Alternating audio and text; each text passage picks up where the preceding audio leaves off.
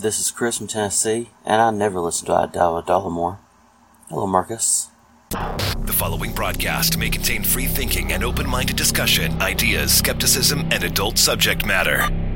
Topics will be discussed using adult language, sometimes gratuitously. Get ready to move the conversation forward. This ain't your granddad's news and comment show.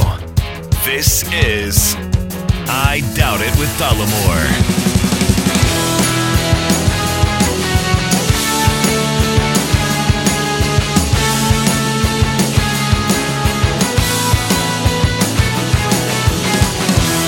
All right, welcome to the show, everybody. Thank you for joining us. Episode 482 of I Doubt It with Dollamore.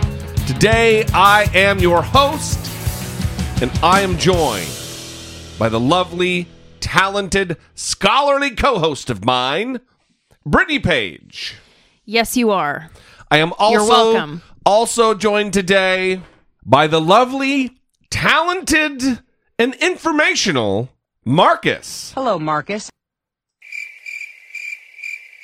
Apparently Marcus isn't here. He is not. Much to the chagrin of the remainder of the audience, or at least many of them who reached out and were very impressed by his appearance as the contest winner. There was a lot of love for Marcus, which was great. As well as there should have been. Exactly. Because he did do a great job. Because this is, Marcus could attest. Yeah. Not a lot of editing goes into this. It's not this super highly produced deal. I don't think anybody really thinks it's super highly produced. Well, let's not give the impression that it isn't difficult, though. And I actually appreciated, I don't know if it was on the episode or if it was after when we did a little sign off with Marcus, but he kind of talked about how, gave us some credit for what we do, which was really nice. And as I yawn my life away here, acknowledged that it is difficult. Yeah, for sure. I appreciated that. I just mean it is nerve wracking because there isn't a lot of editing. Is what I mean. It's you gotta be on your fucking feet, thinking about what you're gonna say and what your thoughts are, and getting them out there because it's not like, well, let me take a lot of time to think. Let me pause for a second and really think about it. It's right. That's not the medium we traffic in here. Right. You know? Well, and just because there's not a lot of edits, it doesn't mean that we just sit down and we're ready to go. I mean, it's all day we're reading and sending links back and forth and trying our best to be informed. So I didn't mean to think that you just come in here and it's done and all right, shipped off, easy to do. We'd probably have episodes that were on time. If that were the case. Listen, there's also an energy level that goes into this. If you ever happen to meet me in public space and talk about politics with me, you're bouncing off the walls. This thing that's happening isn't happening in a normal conversation. I don't speak in this particular timbre. I think you don't do. use the same. Are you kidding me? Yeah, I don't understand what you're saying right now. Then I guess there's something wrong with me because.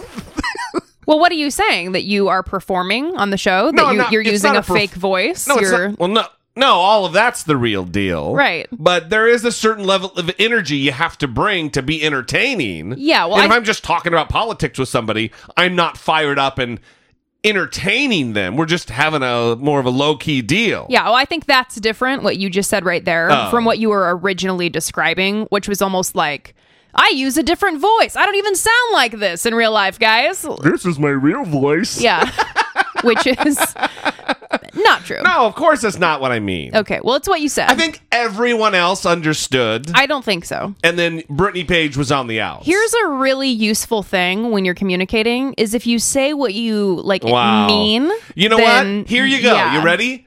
I'm rolling down my window. Boop. Fuck you. You're not the first to do that this week. I thought you'd appreciate that. Yeah. Brittany Page this week was the subject. The recipient. of a little flip-off action on the freeway, on the interstate. And not just a normal, hey, fuck you, out through the window.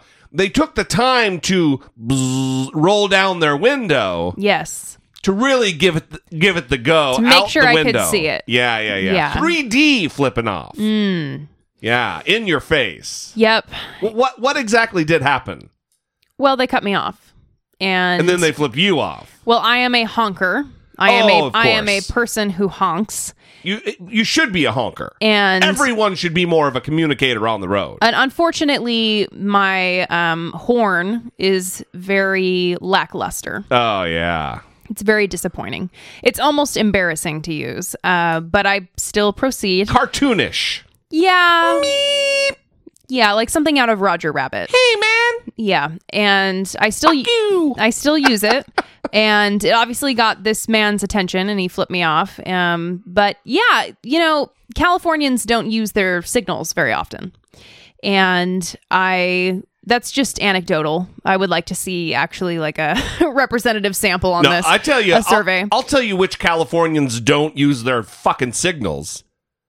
Okay. Cops. Yeah, cops definitely do not use drift from fucking lane to lane down the 405. They also drive like 100 miles an hour weaving in and out of traffic. Yeah. No fucking bueno. But my parents are from Southern California, and my mom, when I was learning how to drive, she always told me that I didn't need to use my signal because no one needs to know where I'm going. Like there's a conspiracy of, well, listen. Like I have a right to privacy on the road. As soon as you put on your signal, everyone's going to know, and then they're going to follow you. Exactly. And she never used hers either. So that's kind of what I was trained to believe. And then when I moved here, I was like, oh, that's where she must have learned it. Right. Just like people down here don't like to use the turn signal. They don't want people to know. So that's what happened. He didn't use his turn signal. He cut me off on the freeway, and he was unhappy with me honking. That's something that happens because I'm also a honker. Mm-hmm. And if someone doesn't use their signal, I'll let them know, hey, hey, what the fuck? And then oftentimes what happens is this. They're 100% perplexed inside the cab of their vehicle as to why I'm honking at them. Yeah, it's either confusion or it's just straight up anger and feeling like they're being attacked rather than trying to be introspective. Yeah. Oh, well, there's also... Why is someone honking at me? What did I do? I think you missed one other one, which is completely disinterested. Yeah. And unconcerned. Yeah, then they don't care at all. It's almost like they didn't hear it. Right. Yeah, that's also happened. So, can I shit on you a little bit more? Yeah. I'm having a great time right now, and I don't want to miss the magic. Yeah, I'm in a good mood. I don't want to miss the magic of this performance that I'm putting on for the audience, Brittany Page. Feel free. Your handwriting is comically bad. Yes. To use the word chicken scratch doesn't really do the describe just how shitty your handwriting is. Yes.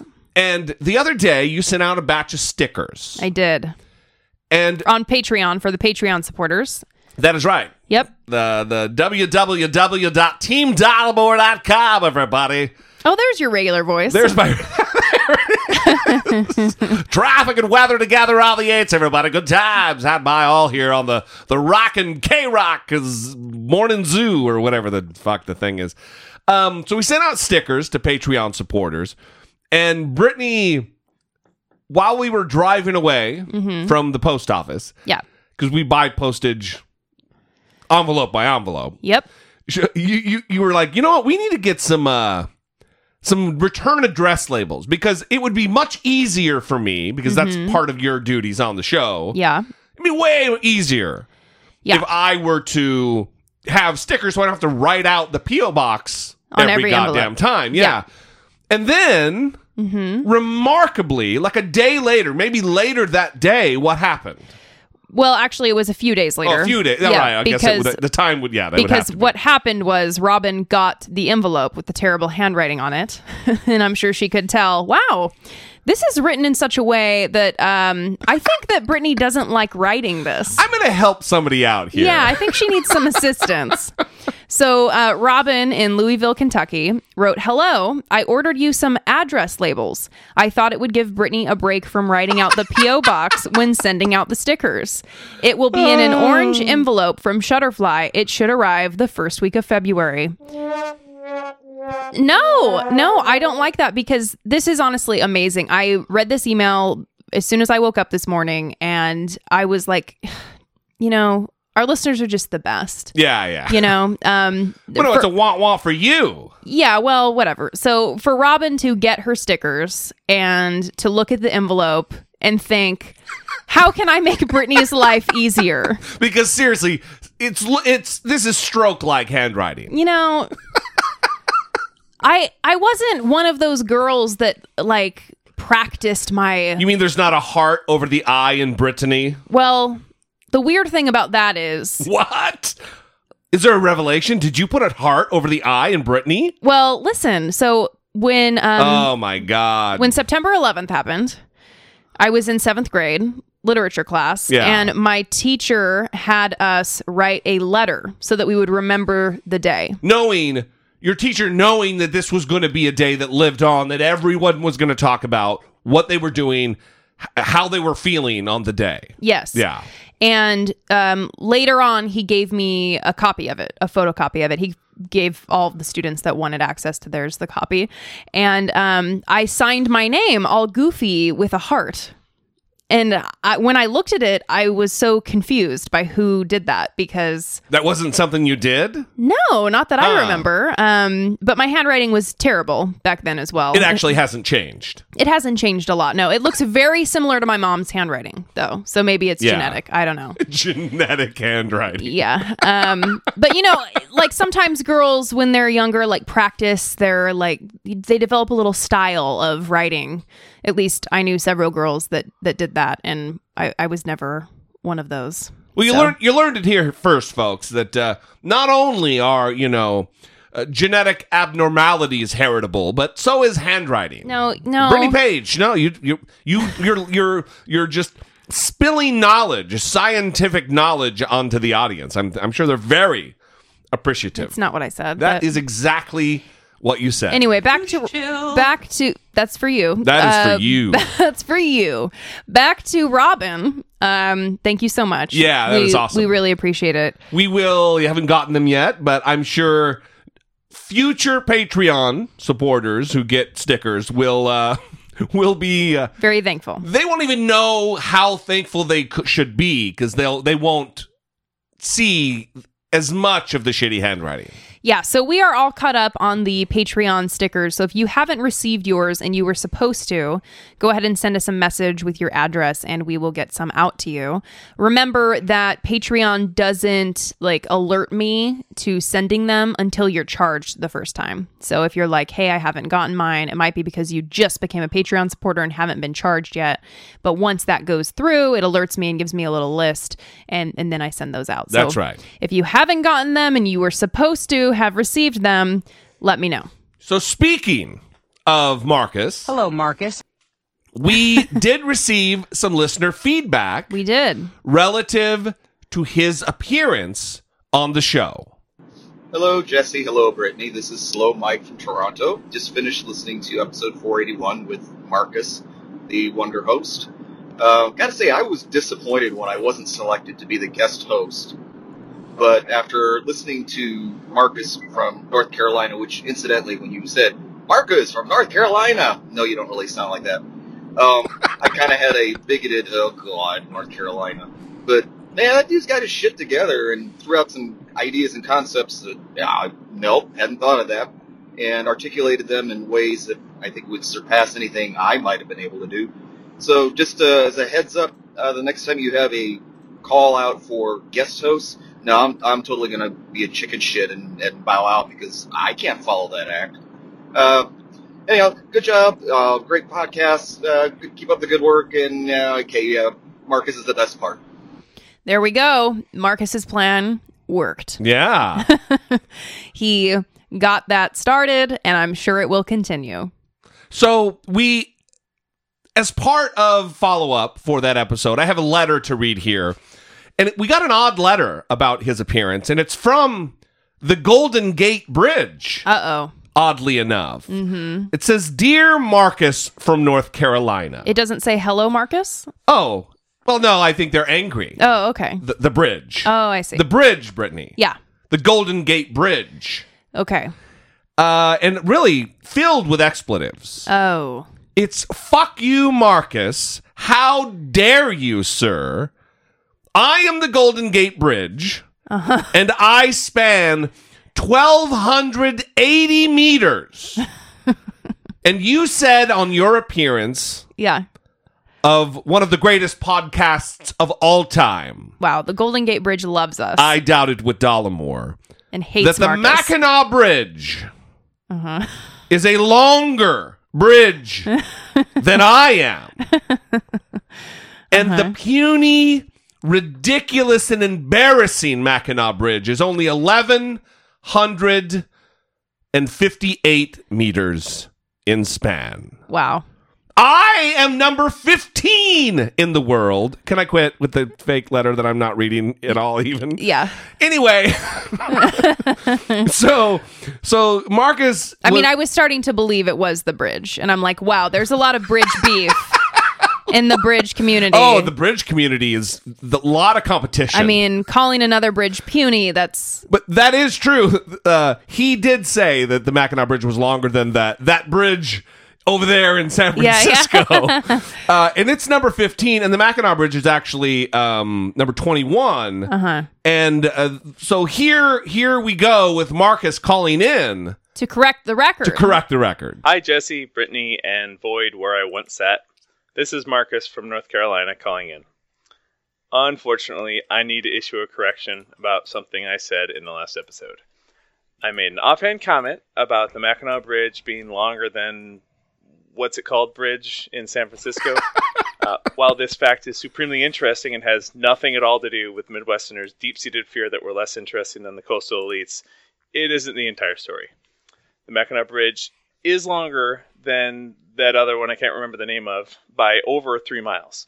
That said, when it comes to suspension bridges, it could be argued that the distance between the towers is perhaps a more important stat. Wow. The other bridge does have a longer span between the towers than the Mighty Mac by about 10%. Whatever. Our lakes are the greatest. It says so right in the name. Anyway, I hope the audience will forgive my glaring error. The fact checkers are the best part. No, they are not, because that would include you, sir, who was wrong. Well, this is some bullshit. Well, this actually is really a useful lesson, because it is difficult to say only factual things. It was only minutes after we hung up with Marcus that he messaged us and said, oh, shit. Yeah. I fucked up. Well, he was likely doing what I do after every show, which is think about everything that I said and fact check it to make sure that it was correct. Yeah. But don't think that I remember everything I've ever said, because people often say, oh, I remember when you talked about this. And I'm like, no, because once I fact check it and make sure it was okay, I forget that I said it. That's right. Yeah. I move along. I forget seconds after it's said. Well, that's good. It's easy. I live an easy life like that. Yeah. So we have another email, and it starts with a shout out to Marcus, but then it talks about something else, and it is from Reggie.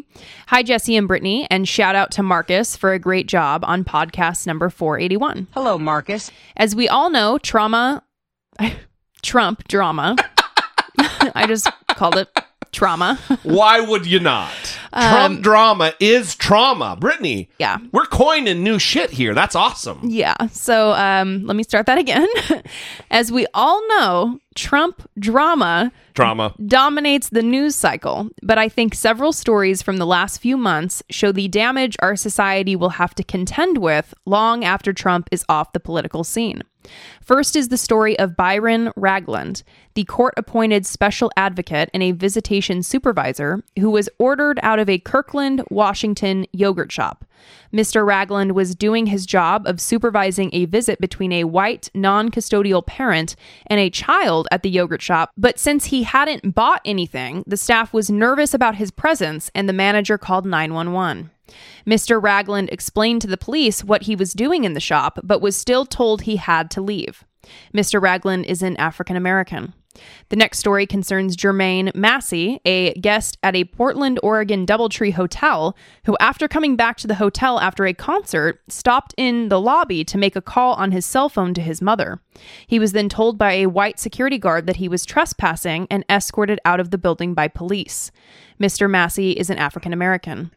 My next story is from St. Louis, Missouri, where 3 cops are charged with beating up an undercover cop during protest over the acquittal of Jason Stockley. The undercover cop, who is African American, was at the protest to gather information on criminal acts by the protesters.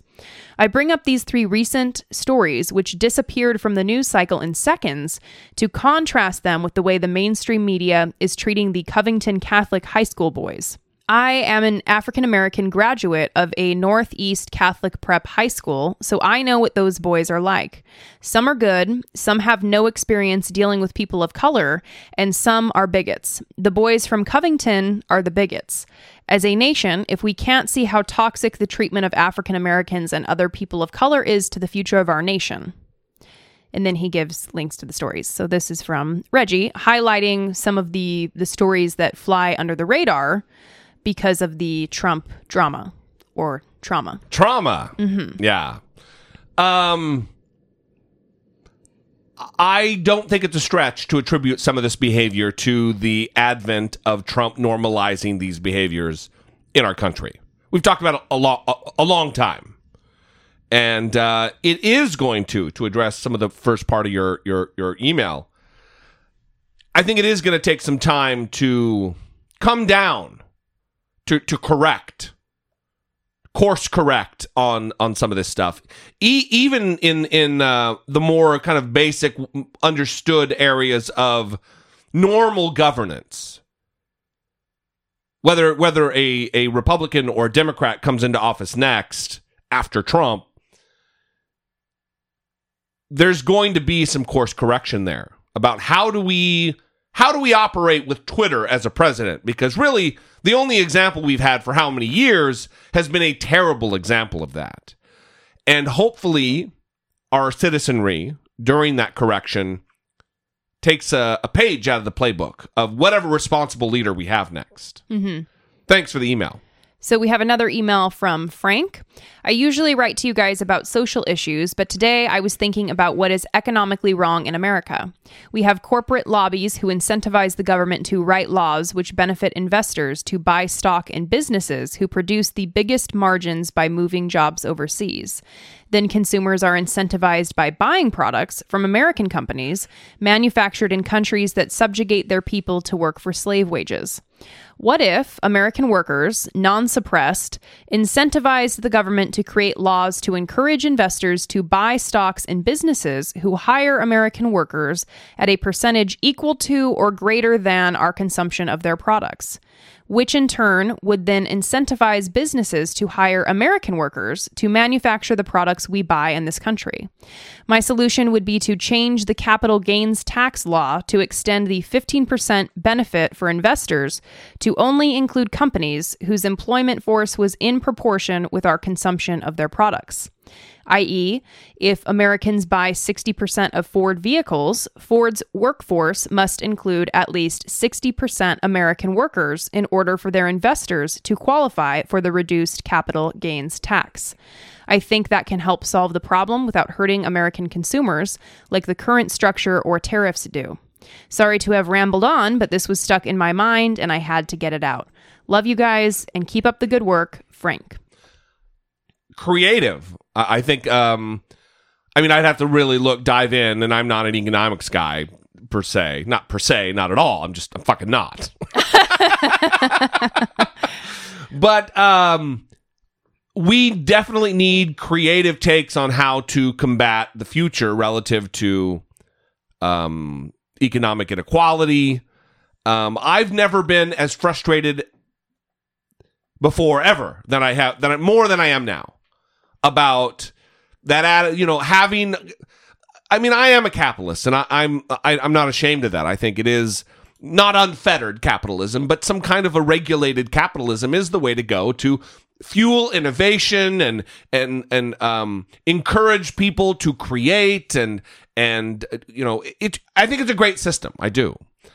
However, unfettered, it creates what we have now, where a very small amount of men and women in this country, or the world, let's say, control and own the wealth of like 50% of the population of the entire planet. Yeah, just to get a little bit more specific with that, at the start of the World Economic Forum in Davos. Yeah, that's happening or just ended. Yeah, there was a discussion about this. The development charity Oxfam, in their report, said that the 26 richest billionaires own as many assets as the 3.8 billion people who make up the poorest half of the planet's population. Right. 26 people. More or equal to 3.8 billion people. Mm-hmm. That is an immoral system. And I'm not one of these people that thinks there shouldn't be billionaires. I don't believe that. Because just because you're a billionaire doesn't mean you're immoral and doing shitty things with your money, as evidenced by Warren Buffett, Bill Gates. There are men and women who do good with their money. So you shouldn't prohibit put a ceiling on how much money someone can earn. However, we need to create a system where it's not so easy for your money to work for itself, to where you have 26 fucking people, a size smaller than an elementary classroom, controls more wealth than over half the planet. That is not right. Well, and I also want to put it in perspective with some other little nuggets from the report. Jeff Bezos, we always talk about him, as he is known by Donald Trump, Bozo. Dollamore.com/Amazon, everybody. Yeah. His fortune obviously increased to 112 billion.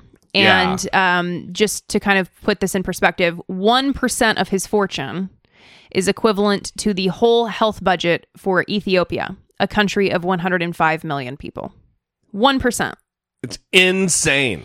The report also said the poorest 10% of Britons are paying a higher effective tax rate than the richest 10%.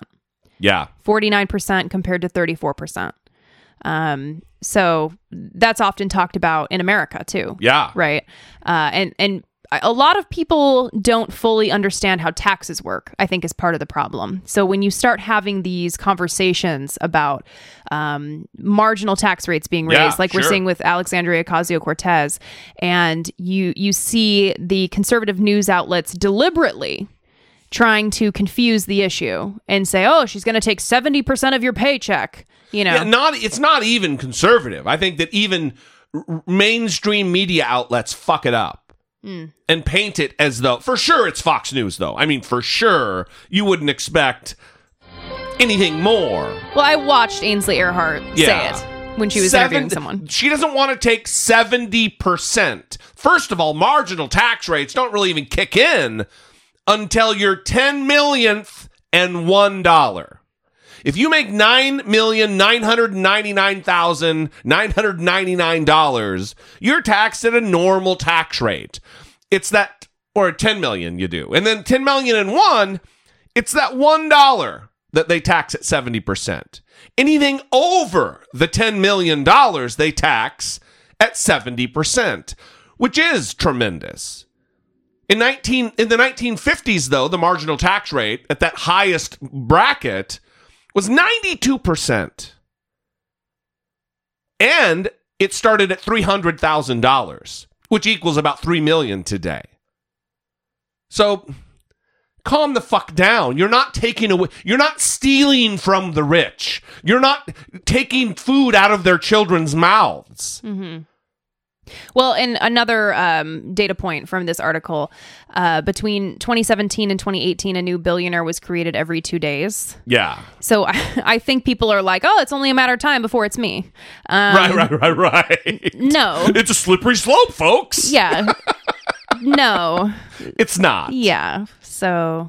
Because think about the good that could be done for people in America. Listen, if you want to be part of our society and you want to get rich off of this society, being a part of it comes with certain rules. Mm-hmm.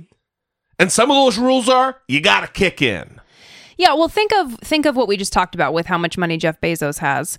And then you think of that statistic of 1 in 4 Americans cannot handle a $400 emergency without borrowing money or selling something. Yeah. It's sickening. while people die and have miscarriages on the floor of his distribution centers. Yeah. $112,000 million he's worth. And women are having miscarriages, trying to get his packages out quicker. Mm-hmm. That's not the kind of moral world I want to live in. We've gone a little long on this, Frank. Sorry, or everybody. But I would love to know what the audience thinks about this. Look, you don't have to be a democratic socialist to think that our system's broken relative to income inequality. You don't have to be a Bernie bro to believe that. All you have to do is have two eyes and an honest heart to look at the situation. It's not good. So I just want to say really quick, and hopefully someone hasn't already paused to call in and fact check me. It's not. Hello, Marcus. It's not 1 in 4. It's 4 in 10. 4 in 10 Americans cannot cover a $400 emergency without selling something or borrowing money. 40% of Americans, not 25%. Right. Nearing that. It's almost half. Yeah. Almost half of Americans, if a $400 expense came up, if your dog got diabetes and needed medication, you'd have to sell something. Mm-hmm. I mean, I'm just trying to put it like in a, not even like if you ended up with something serious. Mm-hmm. $400, that's a vet bill. I mean, that could be something very not human catastrophic. Why are you giving me the side eye? Well, I'm thinking of my own upbringing. And right. Hashtag raised by wolves, everybody. Well, vet bills were like a foreign concept to me. I remember learning that people like paid to take their dog to a doctor and thinking that was strange because my dogs just died when they got sick. Right. No, that's what I'm saying is it's not even something as serious as like, oh, fuck, I chipped my front tooth off and I need a new tooth. Mm-hmm. It's something not even that. If your alternator goes out or something with your car. Yeah, you have to get your car towed. You need a tire. Fucked. Yeah. I mean, there's all kinds. And that should really be the national emergency. That is the national emergency. But Donald Trump is instead gaslighting America about this unnecessary wall bullshit when really what he should be focused on is the fact that 40% of Americans would be in crisis if they had a $400 bill that was unexpected for the month. Tippy-top shape. We have a call on that very thing. Similar. It's in the realm, but relative to Elizabeth Warren's, her proposal that's different than Alexandria Ocasio-Cortez's marginal tax rate.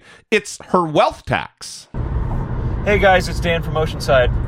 Hey, I was curious if you've been paying attention to Elizabeth Warren's media appearances lately, where she's talking about the wealth tax that she would implement, and I believe, if I'm remembering correctly, it's 2% a year of wealth over $50 million of assets, and that is applicable to assets anywhere in the world. So if you have stuff in Switzerland or offshore or something, they still they audit you routinely, and then anything over $50 million, which is a shit ton of money. You paid 2% a year, not income, but total net worth. And seeing her put that idea forward and then hearing the conservative talking heads talk about it, it's as if no one, knows the history of when we had, oil barons and railroad tycoons and, we had to break up some trusts and we had to use people's money when, the Rockefellers and the Morgans were worth how much money. And that allowed us to fund public roadworks and public universities and hospitals and most of the great art, the museums and the concert halls and things that give back to culture and the society in general were all made. I mean, my business is to tour those old theaters. I'm in them all the time, and it never fails. They were all built between 1900 and 1930, and they're all built with money from breaking up the trusts. So personally, I think it's a fantastic idea to push education and a Green New Deal and art programs the way Canada or the UK supports their arts, or Sweden or the Netherlands or Denmark. They recognize their great artists and then they fund them. So we're creating, aspirational things for our culture, instead of just being about greed and dumb shit that doesn't matter. For me, I think it's a fantastic idea, and I would hope that whether we end up with a President Warren or Harris or whoever else, that gains some traction when we inevitably have all three houses. When we have the two houses of Congress and the executive branch, that we actually do something like that, unlike the Republicans, doing what they've been doing the last couple of years. Anyway, was curious about your take on that. Love the show. Talk to you later. So yes, Dan touched on the 2% tax on Americans whose net worth exceeds $50 million. I'm not sure he said this part. She's also proposing an additional 1% levy on billionaires. Yeah. Did he say that? No, he did not. Okay. And just to get kind of a view of how many households this would impact. It's like 15,000 or something. 75,000. 75,000. Oh, because of the 50. If it was billionaires, it would be like 15,000 people. So they're not coming for your wallet. Walmart greeter, plumber, truck driver. They're not coming for you. Mm-hmm. They're targeting, and it is targeting, because that's where the wealth resides, to better our society, extreme millionaires and billionaires. So University of California, Berkeley economics professors analyzed this proposal. And in addition to finding that estimate that it would affect 75,000 households, they found that the plan would raise around $2.75 trillion over 10 years. Almost $3 trillion. Almost $3,000 billion over 10 years. I will note that there is some discussion. Experts are kind of divided over how well a wealth tax would work and whether it is permitted by the Constitution. So the note here being that it limits Congress's power to levy direct taxes. Yeah. So let me say this for those of you out there who may be, well, all you're doing is stealing. It's not. Let me say this. It's not like if someone has $50 million, they're sitting on $50 million, and then you tax them at 2%, then they have 2% less of $50 million. Money works for money. You don't just sit on $50 million. You sit on it, and then a year or two later, it's $80 million, and then $100 million, and then $150 million, and then $300 million, and then you're a billionaire. The rise of the rich, if you look at the graphs, is insane. Their wages relative to people who are earning today, which comparatively speaking is less than in the 70s. It is out of control. Something needs to be done to benefit the engine of our economy, which is the middle fucking class. Well, and supporters of Elizabeth Warren's proposal are saying that it will allow the government to tax these assets that are typically not taxed unless they're sold or until they're sold. And then when that happens, they're subject to a lower capital gains rate. Yeah. And so like mansions and artwork and things like this, that it will allow the government to tax those things that wouldn't be taxed until they're actually sold. I agree that there is some constitutional sticky parts in there. If you own a painting that was handed down to you, and then they tax it at its estimated value at 2%, and the next year they tax it at its estimated value at 2%, that's not an income tax. That is just, you're a rich fucker and we're going to try to get as much as we can. It seems a little interesting there, too, in terms of like valuing the assets. Yeah. And then figuring out what that value is. And well, because you'll have people doing like Donald Trump did, who he bought the painting of himself for $20,000 or whatever. Mm-hmm. And then 2 years later, he wrote on his tax form, oh, yeah, it's worth $0. Yeah. We need, I think, a plan more akin to Ocasio-Cortez's, which is, yeah, you're making investments, you're making profit off that, we're going to tax that. That's income. Mm-hmm. You're making money, we can tax that. That's income. That's established constitutionally that an income tax is something we can do. Mm-hmm. So you're going to have rich people like taping their expensive artwork under their mattress, hiding it. Well, the 16th Amendment, it's We have an amendment to our Constitution. And yeah, they probably will do shit like that. Try to move shit offshore. Yeah. We just have to be more diligent about it. Anyway, again, we'd love to know what you think about this. 657-464-7609. Of course, you can always email a voice memo from your smartphone to idoubt@dollemore.com. Support for I Doubt It with Dollemore comes from generous, engaged, intelligent, and good-looking listeners like you by way of Patreon. Your support on Patreon for as little as $1 a month helps keep the show going and move the conversation forward one podcast at a time. If you would like to join the ever-growing family of supporters, please visit patreon.com/I Doubt It with Dollemore. Ophi, thank you so much for your support. It might be Offie, but I think it's Ophi. Okay. OFIE, I think it is, right? Yes, exactly. Yeah. We thank you so much for your beautiful support of the show. Do not forget that we are doing another Ask Me Anything AMA. We have gotten a few questions so far, not a ton, so not nearly enough. Get them in, and that is until the 31st you have, so get going on that. Respond to the Patreon message. You know, we just had our Patreon monthly hangout for January, and it was a lot of fun. It was a lot of fun. And don't forget that that's also one of the perks that you get when you sign up for Patreon. We have stickers, we have the monthly hangouts where we send you a link and you can join a video call to hang out with us and other supporters. Yeah, a live talking with us thing. We're not chatting in the chat room. Somebody asked that today. Yeah. I was like, no, it's not a... Yeah, it's not a chat room. Yeah, it's not like AOL back in 95. Yeah. You've got mail. Yes. It's a real deal when you're talking. Yes, technology. We're all drinking some drinks or some coffees and some good times. And we have international representation on the call. So We definitely to interact with people from all over the country and in different parts of the world. So it's really cool. In addition to that, we are going to have some bonus content coming up here soon. We recently helped someone, a friend of the show, a previous guest, launch a podcast. We're not going to get into that now, but just kind of want to excite you and wet the whistle. Yikes.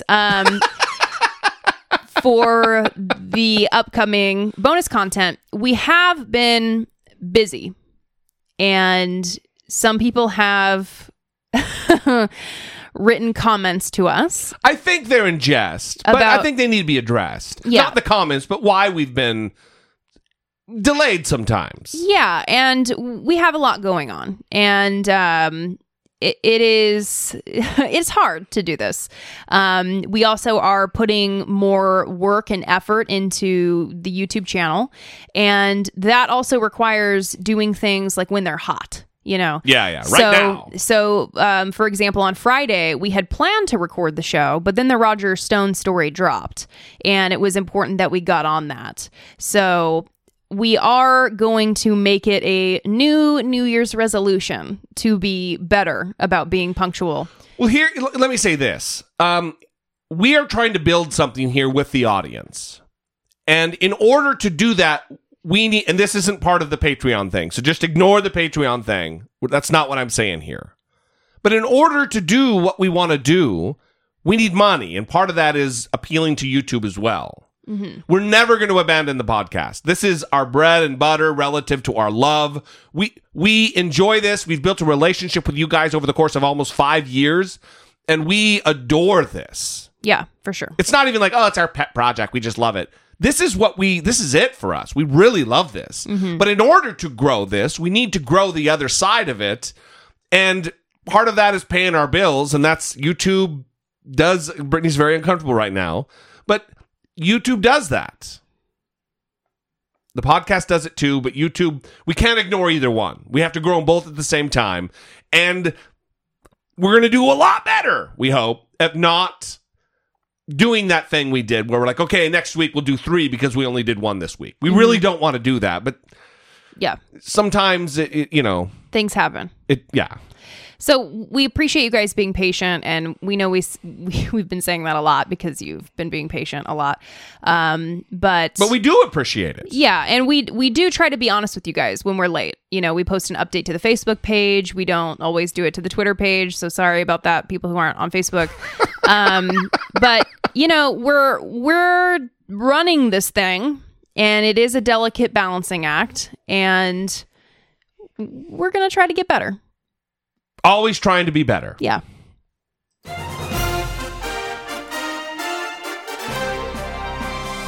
Dollamocracy. Facing down pessimistic politics with realistic optimism. So, the big news we're trying to keep you apprised of at every turn is, are the new Democratic entrance into the presidential run of 2020. And we have a new one, Kamala Harris. I stand before you today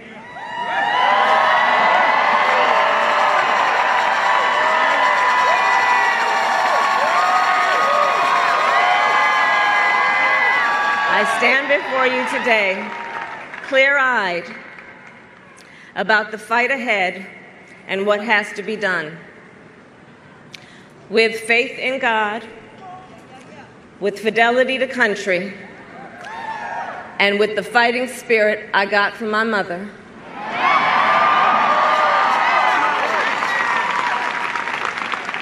I stand before you today to announce my candidacy for President of the United States.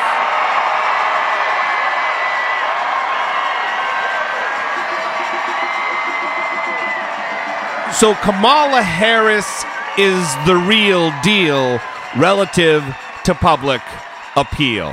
That wasn't meant that wasn't meant to be a rhyme, but she is. She's well liked. She's well respected. She's qualified. She is a senator from California. Yeah. She's our senator. She is the former Attorney General of California, and she is the former San Francisco District Attorney. That is right. She is 54 years old. Young. And she brings the history-making potential to the race. Yeah. Because her father is Jamaican, and her mother is, I believe, from India. That's right. Is that right? Okay. Yeah. And so, I mean, you've actually already seen this, the conspiracy theories starting about how she wasn't born here. Yeah, but they're from Jacob Wool, that ding-dong who did the fake intelligence company and all that bullshit. It's not anybody credible or even believable. Jacob Wool, who has a lot of followers, 180,000 followers on Twitter. That's prick shit, bro. The ability to influence a lot of people. Right. It's true. With his trash. Yeah, it is true, because it also gets amplified on Twitter. Mm-hmm.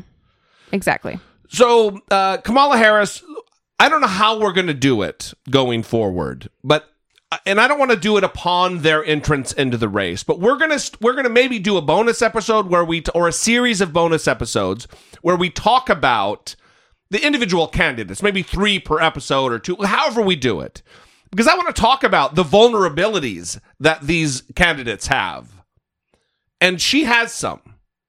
Elizabeth Warren certainly has some.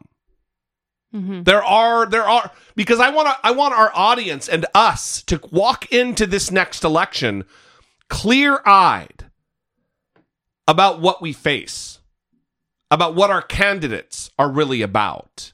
I don't want to be the blind sheep like MAGA Americans that no matter what the fuck Donald Trump does, he's right, he's great, no. We need to know what their foibles are, what their vulnerabilities are. And we want to talk about this. So we're going to figure out how to do it. We'd love to take your suggestions on that. Well, yeah, for sure. And keep in mind that someone was telling me that the first debates are going to start like in June or something. Yeah. Which is crazy. Yeah, we're here. Well, we're here. And we're where we were in 2015. Yeah. If you have been with us throughout the years, then you will know that we cover all of the debates as well. All of them, yeah. So we are going to be doing that as well. God and damn, here it starts.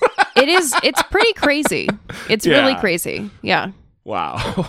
I mean, June? Come on. It's almost February already. Come on, Democrats. What is going on? So anyway, she's in the race, and that is a good thing. Listen, I tweeted out, Ryan Bell and I were in a conversation online a week or so ago, and I said she's a no for me because of this, and I rethought it. I didn't delete it because that's not how I operate, but I rethought she shouldn't be a no because of this particular thing that bothers me. But I want a good answer on it. And then I'm going to leave you hanging not knowing what it is. But we're going to get to it. So just stick with us. Tell a friend. Subscribe to the show on Apple Podcasts. Yeah, here's the pitch. Hey, guys, there's this guy. His name's Jesse Dollemore. And he has some feelings about Kamala Harris. He isn't revealing them yet, but he's going to. So you got to listen. Wow. All right. Subscribe to the show. You know what just happened, everybody? You just witnessed audibly Brittany stretching open my mouth, squatting over my face, and taking a big fat dump right into my mouth. That's what you witnessed. So this happened the other day. That's a great segue right there. Taking a dump in someone's mouth and then going to Sarah Sanders saying something stupid. Oh, geez. Sean Hannity had Sarah Huckabee Sanders on his show talking about Alexandria Ocasio-Cortez. Is this when he talked about how he wants to take her to dinner? No, I don't know. I didn't watch the episode. But just before, this is just before the shutdown was ended. So the shutdown's still in full effect. So they're not talking about the good stuff. They're talking about the fact that AOC, we'll call her, AOC said that, the world's going to end in like 12 years if we don't get our shit together and unfuck this environment, this climate catastrophe that we're in the midst of. And just listen to this answer. Goddamn. All right, joining us now to discuss all of tonight's breaking news, White House Press Secretary Sarah Sanders. Sarah, good to see you. Is the president have any reaction to Ocasio-Cortez, the Congresswoman's prediction? Millennials think we're like the world is going to end in 12 years if we don't address climate change. Any official White House position? Look, I don't think we're going to listen to her on much of anything, particularly not on matters that we're going to leave into the hands of a much, much higher authority, and certainly not listen to the freshman congresswoman on when the world may end. We're focused on what's happening in the world right now. We wish that Democrats like herself would engage in that conversation, help us fix some of the current problems we know exist, and work with us to get some things done, particularly on the border, fixing the national and humanitarian crisis. That's the kind of stuff we're focused on, not things that we're going to leave up to the hands of something and someone much more powerful than any of us. All right, let's go to the issue, the shutdown, where we are. So I'm sure that this generalizes to other issues. Oh, yeah, right. Like, were Sean Hannity to ask about abortion, for example, Sarah Huckabee Sanders would just say, oh, well, that's, we're going to have to leave that up to a higher authority. If God wants to stop abortions, then God will stop abortions. Listen, the wall and the border crisis, the national emergency that might be declared, we're just going to leave it up to a much, much higher authority of God to take care of this. Yeah. Because AOC... She's not a Christian! That really is the clip from Sarah Huckabee Sanders. Yeah, She's not a Christian! So, yes, Sarah Huckabee Sanders prefers to get her doomsday predictions from charlatan evangelical pastors who make money terrifying elderly people. Yes. And telling them to please empty their wallets in order to protect themselves and to get 5 years worth of oatmeal or whatever they sell in buckets. Jim Baker you're talking about. Yeah. So, good times. That's who we should be believing about the end times. Yeah, because that's when she talks about the world ending in 12 years, she's not referring to some natural catastrophe that could happen. She's talking about the rapture. She's talking about the second coming of Jesus Christ. Yes. She's talking about some God talk. And when they take it here, right, it kind of ruins all of their arguments because, why are you worried about this crisis? Yeah, no right? shit. Isn't God in control? That's right. Why don't you trust God? Yeah. Right? God is guiding Mueller. God is, he's in charge, right? Well, especially now that God's anointed leader for the United States of America, Donald Trump, has taken over. Finally, the Satanist Obama has been cast aside like the devil. Yep. And we've got Holy Trump. Come on now. No, Trump! Come on now. Yeah. Anyway, that's just a little flavor coming in. The other big news, one, obviously, the government has been reopened. Yes. For 3 weeks. For 3 weeks. Not a long stretch. But the biggest news, this is what bothers me a little bit. Maybe it's just my particular interest is the Russia investigation. But when at 4 a.m. you were awake in the morning. Friday morning. Getting all into that Roger Stone news. I accidentally left my phone on ring, which is not something that I do. Thankfully you did. And it was just ding, ding, ding with all of these notifications. Roger Stone is being arrested. Right. It's on video. CNN was there. So that morning was consumed by the fact that Roger Stone had been arrested on 7 counts. False statements. 5 counts of making false statements to federal authorities, the 1001 charge. 1 count of obstruction of justice, 1 count of witness tampering. That consumed the morning. About 11 o'clock Pacific Standard Time, Donald Trump, maybe on its face because he really wanted to stop the shutdown, maybe. But maybe also because he wanted to distract attention away from the Roger Stone thing. Well, and let's say what the point, right? Let's just get to the main point of what this indictment suggests. It suggests that Roger Stone was directed by senior Trump campaign officials to coordinate with WikiLeaks. Next to Roger Stone fighting back tonight, the president's longtime friend and associate on the offense this weekend after yesterday's special counsel indictment. Seen giving a thumbs up to photographers outside his home there in South Florida, slamming that indictment and going after the special counsel moments ago, Robert Mueller. More now from ABC's Lana Zach. Tonight, Roger Stone out on bail and fighting back. I guess it's an effort to intimidate me, but I am not intimidated. The allegation that 2 campaign officials instructed me or inquired of me about WikiLeaks is false. Stone, a longtime political advisor and friend of President Trump, who bragged about a history of dirty tricks, was indicted on 5 counts of false statements, 1 count of obstruction, and 1 count of witness tampering. WikiLeaks! I love WikiLeaks. Investigators allege Stone was an intermediary between the Trump campaign and WikiLeaks, which published Democratic emails that had been stolen by Russia. Stone denies being involved. I never received any of the WikiLeaks disclosures. I never discussed this with Donald Trump. The court documents also allege that Stone attempted to intimidate another witness, threatening him with a reference from The Godfather. And investigators allege that Stone went so far as to call that witness a rat, threatening the witness's dog, even writing in an email, "I am so ready, let's get it on, prepare to die," expletive. Yikes. Stone is no stranger to a special counsel investigation. I was the youngest person to go to the Watergate grand jury. My parents called me on the phone. They were mortified. I thought it was pretty cool. And this time around, Stone relishing the limelight that surrounded him outside of court yesterday, saying this when asked directly if he'll cooperate with the special counsel. Will you in any way cooperate with the special counsel's office? Since I was not contacted prior to the charges today, and my lawyers have not talked to the special prosecutors, I don't want to address that question, but I have made it clear I will not testify against the president. All right, we will have to wait and see if he ever cooperates. Lana joins us now from Washington. Lana, Roger Stone also on social media tonight attacking, among others, the special counsel? That's right. He seems to be poking fun at the entire investigation, Tom. On Instagram, he is selling T-shirts. He's saying that the special counsel investigation has nothing on him, even posting a photoshopped image of the head of that investigation, Robert Mueller. Tom?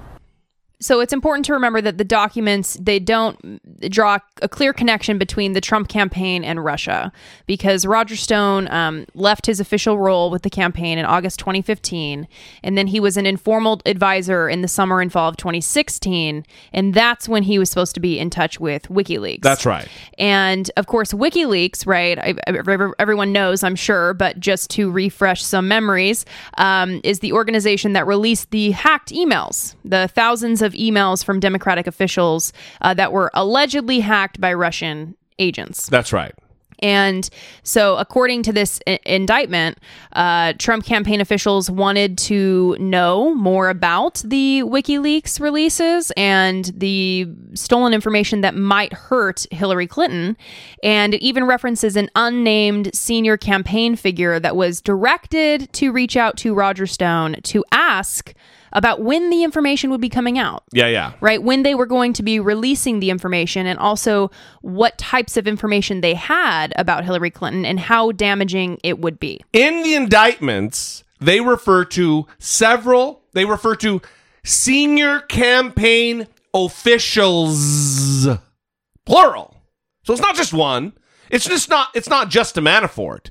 It's a Manafort and a Don Jr., it's a Manafort and or a Kushner. There's multiple, which also could be a Manafort and a Donald Trump. Yes.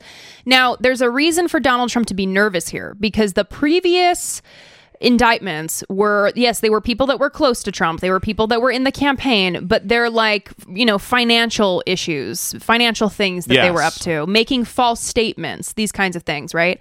Well, Roger Stone is being charged as someone who is connected to the Trump campaign, committing misconduct related to the Russian election interference. Yes. So that is a reason for him to be very nervous. And here's the other thing, relative to his statement that none of this had to do with Russia. This is all ancillary charges, false statements, obstruction, witness tampering. It is a clear strategy being used by the Mueller investigation to indict on other things just because they indict. They don't have to do all their indictments and charging in one document. So they get this to not tip off exactly where their investigation is going, to try to get him to flip and cooperate with the investigation. Therefore, either cutting him a deal to not charge those other issues related to conspiracy against the United States, so they can get the bigger fish. So we're already here. I've said many times that Roger Stone, that the Donald Trump campaign, they had a system in place where they would shift from person to person to person. He left early on in the campaign, and everybody was shocked. I was even shocked. Holy shit, already? They're getting rid of this guy? And then he never really went away. He was always on the periphery. He was always still in communication. He was always still in good regard with Donald Trump. That doesn't seem to jive with the way things work. If you're doing such a shitty job that you get fucking fired, you get cut to the curb. You don't get to hang around and still be an ancillary figure. I have said multiple times on this show, I believe that was calculated. That then he had plausible deniability. I'm not a part of the campaign. I don't know. I just did my thing because I support this candidate. They did this on purpose. They did it with Corey Lewandowski. They did it all down the line. And they're doing it again. Well, and there's still some questions that remain. Like, does this direct communication with WikiLeaks go higher than Roger Stone? That's right. In terms of the Trump campaign officials? Were there other people that were communicating with WikiLeaks? Direct communication? We don't know, but you know who does, Brittany Page? Robert Mueller. I was going to say God, but... Also, I just want to say really quick before we get to the next clip that for people who say, oh, what's the point of this investigation? It's going on forever. Nothing has been found, blah, blah, blah. Well, 37 people and entities have been charged. Yes. Most are Russians who have been charged with interfering in the 2016 election. But the list of people that have been charged includes 6 Trump associates: Michael Flynn, Rick Gates, Paul Manafort, George Papadopoulos, Michael Cohen, and now Roger Stone. There's been 199 charges total. Come on, man. Okay? Come on. So for anyone, President Trump, who is wondering what the point of this all is... Yeah. That's the point. So let's listen to a legal expert talk about exactly what this indictment could mean for Donald Trump. This Roger Stone set of charges. Only 6 charges. Only 7 charges. Again, 5 false statements. Why would you lie to a federal agent if not for having something to hide? But what do these Roger Stone indictments mean for Donald Trump? For analysis of what is and is not in the latest indictment and what may be next, we turn now to Ryan Goodman, a professor of law at New York University Law School. He is also the founding co-editor-in-chief of the website Just Security, which focuses on U.S. national security law and policy. Thanks for joining us. So what was the significant part? What did you learn out of these indictments? So I think the most significant part that we didn't know before is just how intricated the relationship was between the campaign and Roger Stone. So he had formally left the campaign months earlier, but it seems apparent that the special counsel knows that he was in regular communication with senior Trump campaign officials and then on a specific mission to get information about, if not actually get, the stolen email documents that WikiLeaks had. So that changes the complexion of our understanding in some respects of the Russia investigation, because if Roger Stone is acting essentially as an agent of the Trump campaign, it can implicate the campaign itself legally. Look, the White House's line in response to this is no collusion. Where's the proof that we knew what the Russians were doing and we were working in concert with them? In this particular instance, the facts that are alleged by the special counsel in terms of what the truth is versus what Roger Stone testified about to Congress. So what the truth is, there are data points there that you could look at to see whether there was coordination. Roger Stone was told by his intermediary that WikiLeaks has information about Hillary Clinton's health, and then is told by that intermediary to refocus the campaign's messaging around Clinton's health, which they then do over the next month. Even to the point that at the end of the month, Chris Matthews on MSNBC is saying things like, what's happening? There's a major pivot in the campaign. Why is this going on? And we now know that at the beginning of August, they were told by the intermediary who had apparently met with Assange, this is going to be a document dump in the future. So that kind of coordination with WikiLeaks, you can see the evidence of it in the indictment. What does Roger Stone do? I mean, he said, I was never in communication. I think he's in a world of trouble, so much so that I think he might have to very seriously think about pleading and cooperating. You know, just one example of it is that apparently on the very day that he tells Congress that he has no text messages or emails with person 2, he has 30 text messages that day, according to the indictment, with person number 2. It's pretty clear, and that's devastating. So I don't really understand what his game is at this point, except for this other, wild card of a potential pardon or something like that. Well, what does this teach you about how Mueller's investigation is progressing, maybe the legal framework that he's operating within or stretching toward to include? So I think it does suggest that Mueller might have much bigger revelations in store. What several former federal prosecutors have said is he could have actually charged conspiracy to coordinate campaign messaging with WikiLeaks. Roger Stone actually doesn't just say he wants to get information from WikiLeaks, but he actually wants to get the documents. That's with person number 1. He says, get the stolen emails. With person number 2, he sends a very specific document request. He wants WikiLeaks to give him a document section on Hillary Clinton when she was serving as Secretary of State and her policy over Libya. That could be charged as a federal election campaign law violation, soliciting something of value from a foreign national. If you were trying to read the tea leaves, there's a very good likelihood that's the direction that this very well might go. And he's just accumulating some of these people because now they've just done the search warrant on Roger Stone's home, have much more information. Roger Stone, if he flips and cooperates, can say who his conversations were with on the campaign, can say more about the connection with WikiLeaks. There might be a lot more there over the coming months. And one thing to highlight there is that Roger Stone's story about his contacts with Russia has just changed so many times. Right. And it often changes when things get revealed. So you might remember that from the indictment in 2016 that Roger Stone was denying that he was the unnamed person identified as being in contact with Guccifer 2.0. Yeah. He was saying, I don't think it's me. I wasn't in regular contact with members of the Trump campaign. It wasn't me. And then hours later, according to the Washington Post, he admitted it was probably him. Yeah. And it turned out that he posted communications to his own website. They're just liars. Yeah. So the story... He's also on Twitter and InfoWars all the time, wanting this publicity. Yes. And then you also have him predicting. Yes. More importantly, when WikiLeaks is going to be revealing information about Podesta specifically. Yeah. And he's not psychic. Are you sure? Are you sure? I'm pretty sure. So the thing that really strikes me is what this guy was saying is it's very clear here that they're trying to that there was a coordination between the information that was yet to come out about Hillary Clinton's health. It wasn't even a topic yet. And then all of a sudden they shifted because they had foreknowledge of the fact that there was going to be a massive document dump about Hillary's health. They're coordinating strategies with the Russian. If this isn't a conspiracy against the United States government to interfere in an election, not just by the Russians, but in a coordinated effort with members adjacent to and inside of the campaign, then what the fuck is it? It seems pretty clear. Well, that morning, Sarah Huckabee Sanders was on with John Berman. Is it John Berman? Yes. John Berman from CNN. Mm-hmm.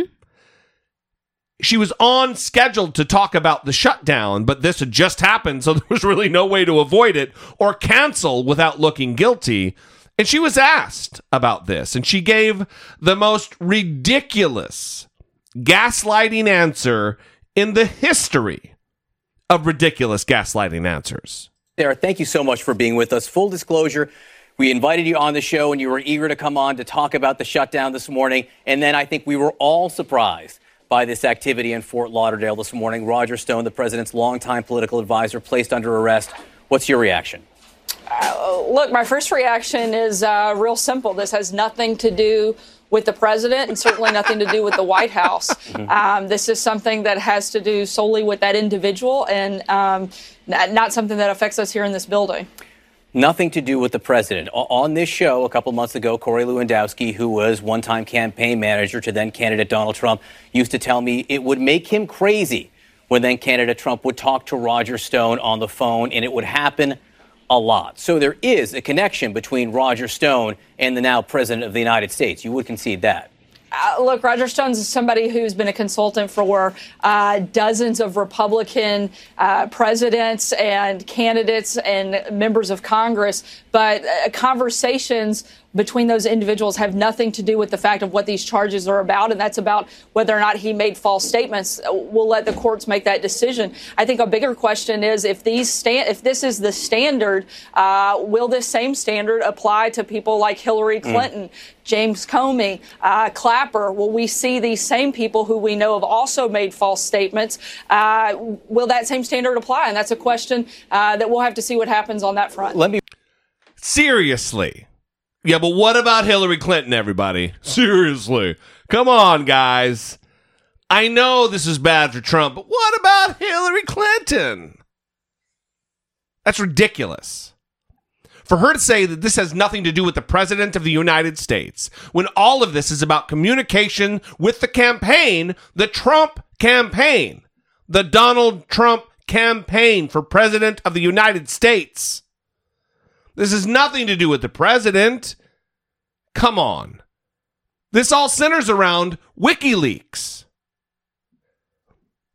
I mean, listen, maybe it would be better for the case if we had some evidence that Donald Trump knew what WikiLeaks was and that he was fond of WikiLeaks. If only we had that. It's been amazing what's coming out on WikiLeaks. I mean, this WikiLeaks is fascinating. WikiLeaks, I love WikiLeaks. WikiLeaks, right? They want to distract us from WikiLeaks. And you know, as I was getting off the plane, they were just announcing new WikiLeaks, and I wanted to stay there, but I didn't want to keep you waiting. WikiLeaks. WikiLeaks. I love reading those WikiLeaks. Boy, that WikiLeaks has done a job on her, hasn't it?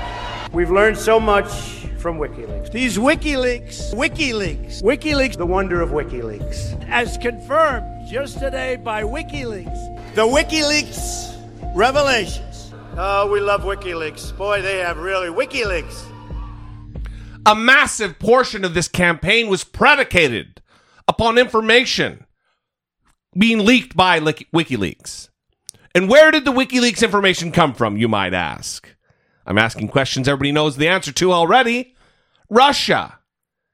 And do you think Donald Trump knew that? Or maybe not? If only we had some evidence of Donald Trump talking about or directing Russia to get the emails that were then leaked to WikiLeaks. That a person in our government, Katie, would delete or get rid of 33,000 emails. That gives me a big problem. After she gets a subpoena, she gets subpoenaed, and she gets rid of 33,000 emails. That gives me a problem. Now, if Russia or China or any other country has those emails, I mean, to be honest with you, I'd love to see them.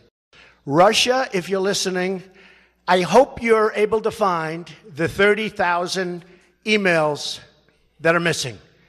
I think you will probably be rewarded mightily by our press. I think the important thing is, and this is more aspirational for me because I am not good at this, but I think it's important that we do not get fatigued and we continue to engage with what is happening and we continue to feel the anger. Yeah. The seething rage. Yes. And your heart filled with blood-curdling fury about this. And I'm saying it's aspirational because I often feel fatigued by the news. Yeah. And especially when it's just so blatant. You know, with Sarah Huckabee Sanders talking about Hillary Clinton when Roger Stone is being arrested and trying to act like Roger Stone was not a pivotal part of helping Donald Trump's campaign get off the ground. It's really remarkable to have these people just lying, just flat out lying and not even caring. But we have to remember what they did because it will not always be them in power. And one day she will not be the White House press secretary and she will try to write a book or whatever she might try to do. Well, speaking of Walmart greeters. And we will not be buying that. Yeah. Well, listen, let me leave you with this. We're going to end the episode here. And maybe I can reflect back on this. I'll write down episode 482 that I made this prediction. For tooting of the horn? Yeah. All right. For future tooting of the horn. I believe that Donald Trump is fucked.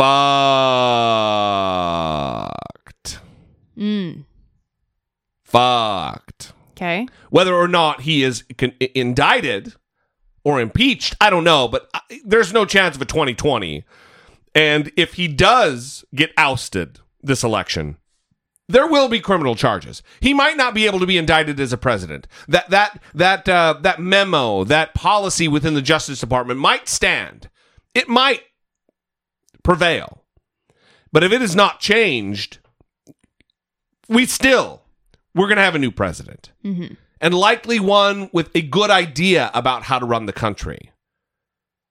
Likely one with an eye for the things we opened the episode talking about. And I'm not talking about the Mackinac Bridge. Mm-hmm. Things are looking up. We do live in a fast food culture, and I, just like anybody else, am looking for immediate results. It's a big ship we're floating on right now, and it takes a long time to turn the ship. And it's good that that's the case. Otherwise, it would be chaos. We need slow change for our own well-being. Now, this is happening slower than I would like, but maybe that's a good thing. Because we're all languishing. We'll all remember the time that we spent languishing in what is a shitty situation. And maybe effort to never let it happen again. With those wise and inspirational words. Oh, God. I do want to say one more thing before we go, that we added a new Patreon perk for the 20 and above a month tier. Yes. And that is the newsletter. And we are putting the finishing touches on the newsletter. And that is going to go out at the end of every month. So look for that in the coming days at the end of the month. And we're really excited about that. When it does go out, we will want your feedback about things that you would want to see in there. Yes. We want to make sure that it is useful to you, that you want to look at it. So tell us what you want to see in there, and give us a break on the first one, because I'm trying to figure everything out in terms of the template and formatting. It's fucking complicated, man. It is quite complicated. I'm glad it's your deal, because I would be fucked in there. Don't give me full credit for it. It's this is a mutual. I'm glad you're taking 51% of the mantle. All right. Of it. That's fair. All right. Blame me. We love you guys. We're going to leave you there. We appreciate you. Every single last one of you who listens to the show loyally once a week or twice a week or as often as you do. We would love, listen, if you enjoy the show, if you get something positive from the show, we invite you to join the Patreon family. Help us grow this show. Help us move the conversation forward on an episode-by-episode basis. Go to www.teamdollamore.com. That'll redirect you to Patreon, where you can choose $2, $3, $5, $20 a month, whatever your thing is, whatever you're comfortably able to give. We invite you to help us out. That would be a wonderful thing for independent reporting here on I Doubt It with Dollamore. We love you, we appreciate you, and we want to hear from you. 657-464-7609. Of course, you can always email a voice memo from your smartphone to idoubtit@dollamore.com. We will see you next time. For Brittany Page, I am Jesse Dollamore, and this has been I Doubt It. And then I'm not an economics guide, per se. Not per se, not at all. I'm just fucking not.